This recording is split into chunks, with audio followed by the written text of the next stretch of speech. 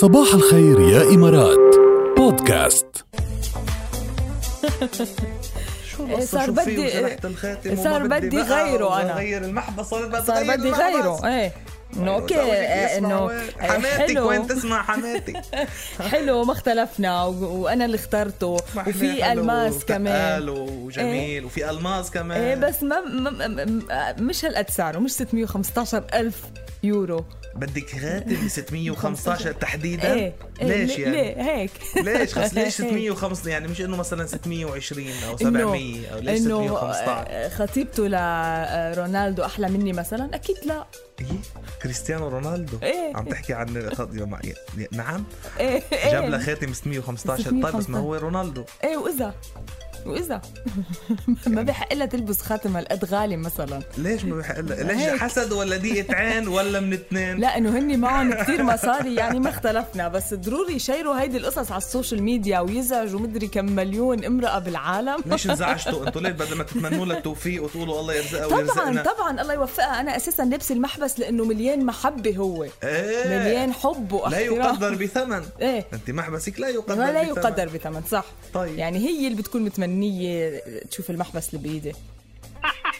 هي قصدي أنا إن شاء الله أنت فهمت العكس. لا ما عندي تعليق أنا هي تعليق سمعتي أنت إن شاء الله فهمت العكس. لا ما فهمت شيء أنا، ما أنا مش فاهمين شيء عليك لهلا. شو بدك لوين بدك توصل؟ طيب جاب لك خاتم 615,000، أنت شو أخذ من دربك؟ مش أخذ من دربي شيء، بس إنه ما بعرف، أنا ما بحب هيدي الأخبار تنتشر على السوشيال ميديا. كنت تزوجتي واحد بيلعب فوتبول؟ إلياس بيلعب فوتبول؟ لا. شفتي كيف؟ لا أنا ما بلعب فوتبول. أنا فوتبول مثلا. أنت ما بلعب فوتبول.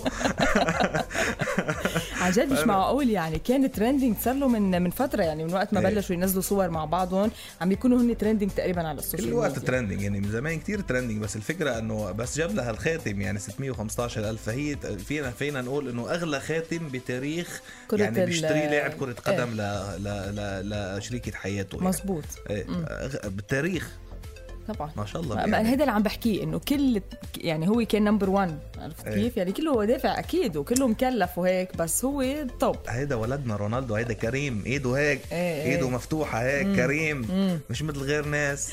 بس على كل حال يعني ما راح يأثروا يعني، هول اللي دفعون حق الختم ما راح يأثروا، لانه كمان في عم يقولوا انه باخر هيدي السنه راح يكون هو من المليارديريه يعني. هو ملياردير اصلا، هو اغلى راح يتفوق يعني. راح يتفوق كمان اكثر واكثر. بعدين ماشي شو 615 هو يعني معاش اسبوع حتى يعني اقل. هولي مش معاش اسبوع، هو معاش بوست واحد على الانستغرام. اقل بوست واحد اكتر بطلع منه. شفت كيف؟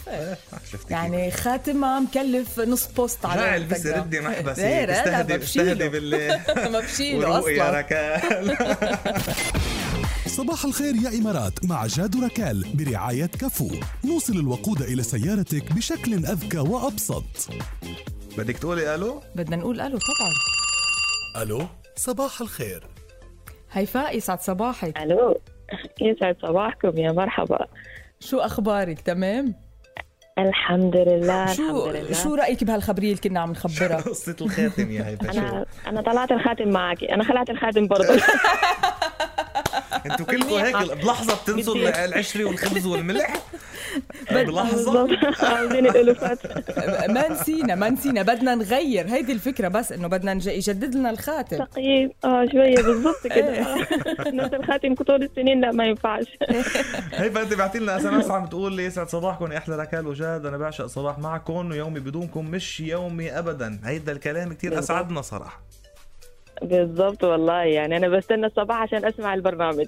الله يخليك. صباحك. ثانك يو. ان شاء الله دايما كده بوزيتيفيتي مجمعين معانا، وخميس سعيد ان شاء الله علينا وعليك يكون. شو عبالك تسمعي يا هيفاء؟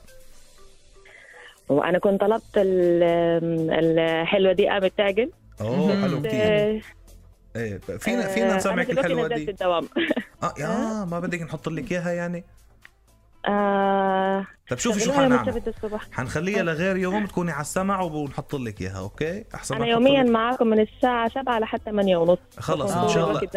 ان شاء الله الاحد بقى ابعتي لنا بس SMS الاحد وبتكوني على السمع فيها دغري بنحط لك الحلوه دي ان شاء الله. تمام. هاف ا نايس ويك اند وانتبهي على حالك. شكرا كثير ويسعد صباحكم جميعا يا رب. صباح الورد. يس.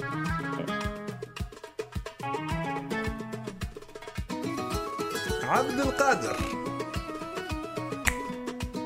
حس الغنية لازم بيجي مع ترجمة تحت.